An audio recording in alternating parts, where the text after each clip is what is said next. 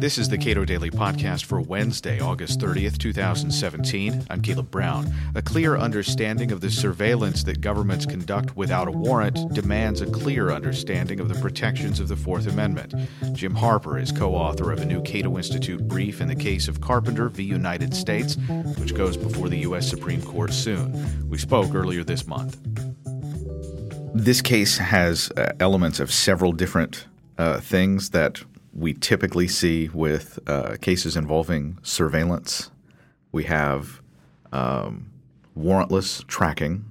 We have what's called the third-party doctrine, and they sort of combine here to form. Is this a really good opportunity? Bottom line for the court, it's a great opportunity, and you're right that this brings together a lot of important threads that are out there for the court to weave together into, one would hope, new doctrine. The case is a straightforward robbery case where Timothy Carpenter and his colleagues were charged with a string of robberies. Evidence gathered about them included data about where they had been over a period of, I think, 120 days or something like that. That data was acquired from their cell phone providers, T-Mobile and Metro PCS. For a cell phone to work, it has to connect to local cell towers. And to improve their services, cell phone providers keep track of what phone connected when and where. That data is kept for a good long while for their business purposes, and the government is using it in investigations like this to figure out who's been where. The data confirmed that they had been at the location of these various crimes they were suspected of. Okay, so this is Miranda in a way, because Miranda wasn't a good guy and yet made some important case law for courts and cops to deal with forever. These are not good guys, but the rules that are made in cases like this apply to all of us. So this is why we represent or we argue the side of people that are bad people. But the Constitution's protections are for everyone.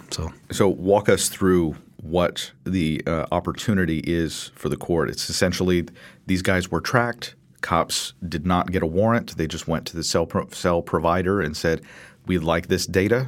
The provider gave them the data, and they used it as evidence against these gentlemen. The providers were required to turn over the data under the Stored Communications Act, which uses a relatively low standard. It's equivalent to the Terry standard, which is a reasonable expectation that a reasonable suspicion that you'll find some relevant evidence of crime, not the probable cause standard of the Fourth Amendment. And the lower court used reasonable expectations of privacy doctrine, which has grown up over the last 50 years out of a case called Katz. And the way the Katz court treated the Fourth Amendment was, rather than applying the text, they said, you know what's going on when we're talking about communications and these complicated, unfamiliar things that aren't houses and papers. We're going to talk about privacy and whether a person's reasonable expectation of privacy has been invaded. Well, that doctrine gave us the third-party doctrine, which you alluded to earlier, which is that if you've shared information with a third party, well, you can't have a reasonable expectation of privacy in it. And that was applied in a case called Smith v. Maryland, where a guy who was accused of a robbery and then stalking was convicted using data about some telephone calls that he made. So Smith v. Maryland is the case that purports to substantiate the idea that you don't have any Fourth Amendment interest in data about what you're doing with your phone. Now that data is much more intimate than it was in 1976, Smith v. Maryland, because the data includes where you've been all day, every day, for hundreds of days in the recent past. All right. So the relationship between this reasonable expectation of privacy, what is the reasonable expectation of privacy? How do courts get at it? And how do we know if our expectation of privacy is reasonable? Your question illustrates the problem with the test. And in our brief, we argue that it's a sociological exercise and not a juridical or legal exercise. It asks judges to suss out, based on simply their age and experience in life, what the entire society thinks is appropriate in terms of privacy. That's especially hard in a high-tech environment where the technology is changing, expectations are unsettled. It's a sociological exercise, but it's also an exercise in prediction that is essentially asking judges to make decisions that they aren't equipped to make.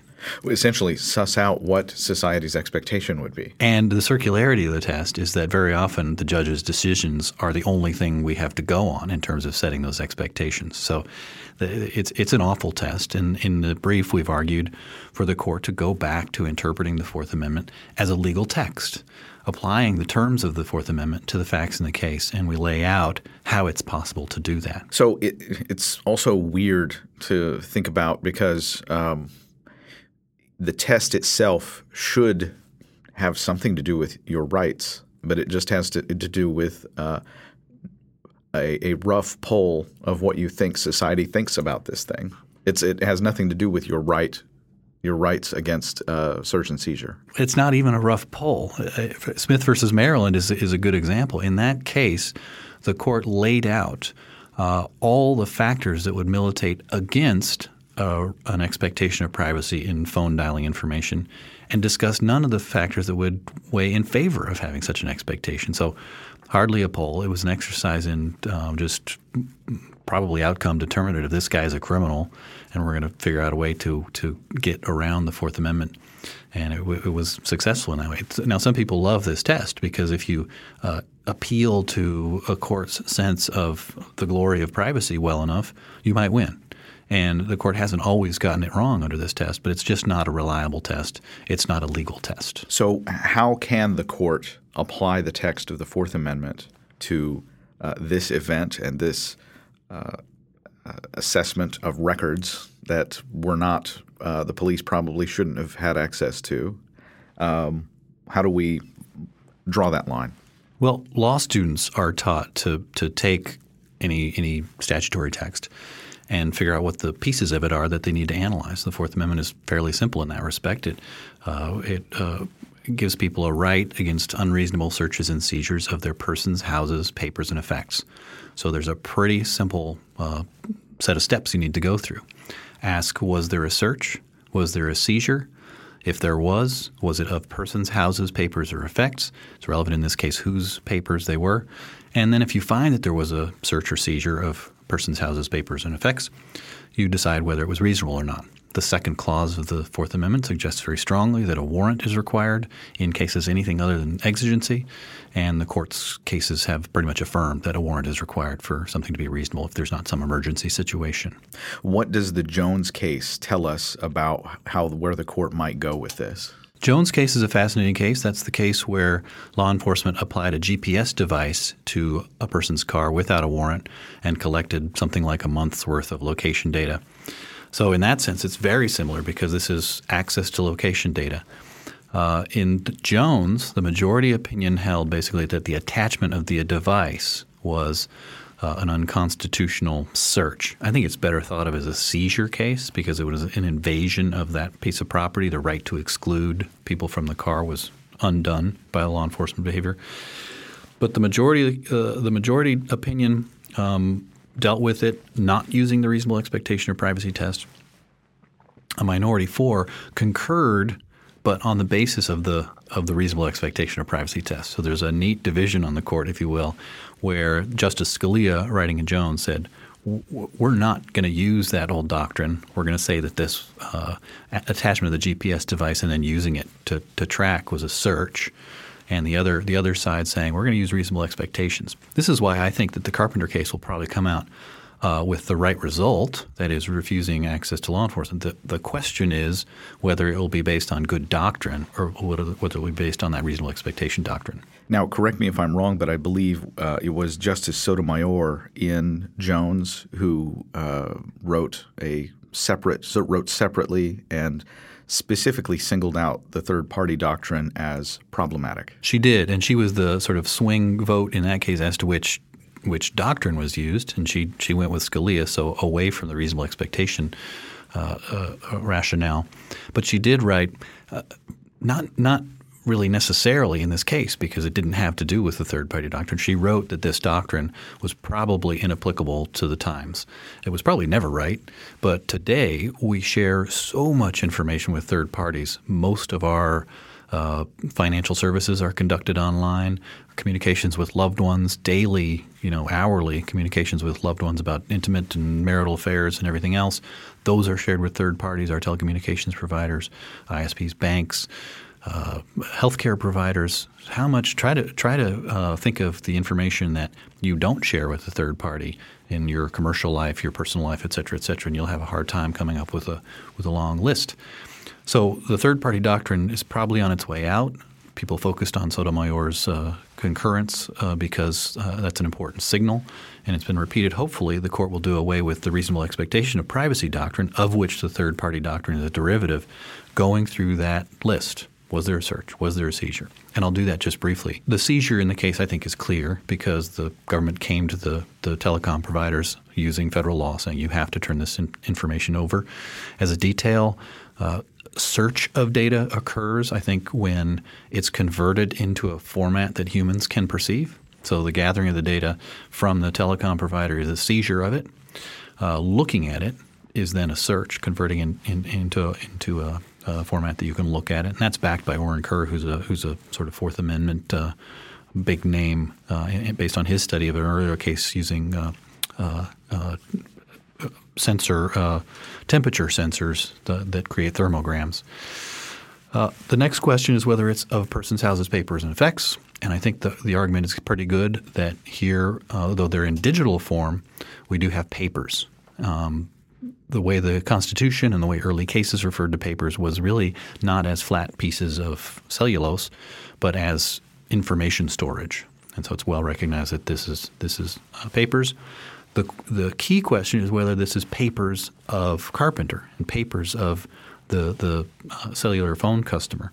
And here is where I argue that the contracts between telecom providers and users allocate property rights to the users.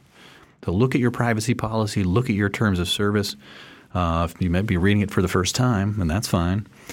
And you'll see that they are barred from sharing information about you with third parties, except for under specific circumstances. Now, they need to share it sometimes for the security of the network. They need to share it with people who are helping to provide service to you. They also can share it with law enforcement when there's a legal process in place for doing that. But that's the open question here, whether accessing personal information about you is available under the lower standard of the Stored Communications Act or whether the higher standard of the Fourth Amendment should apply.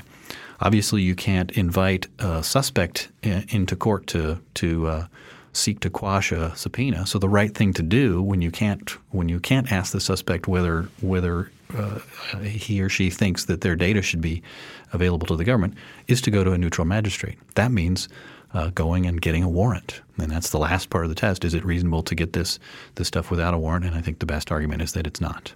What do you think the court will do? Well, I do think that the court will come out in favor of Carpenter.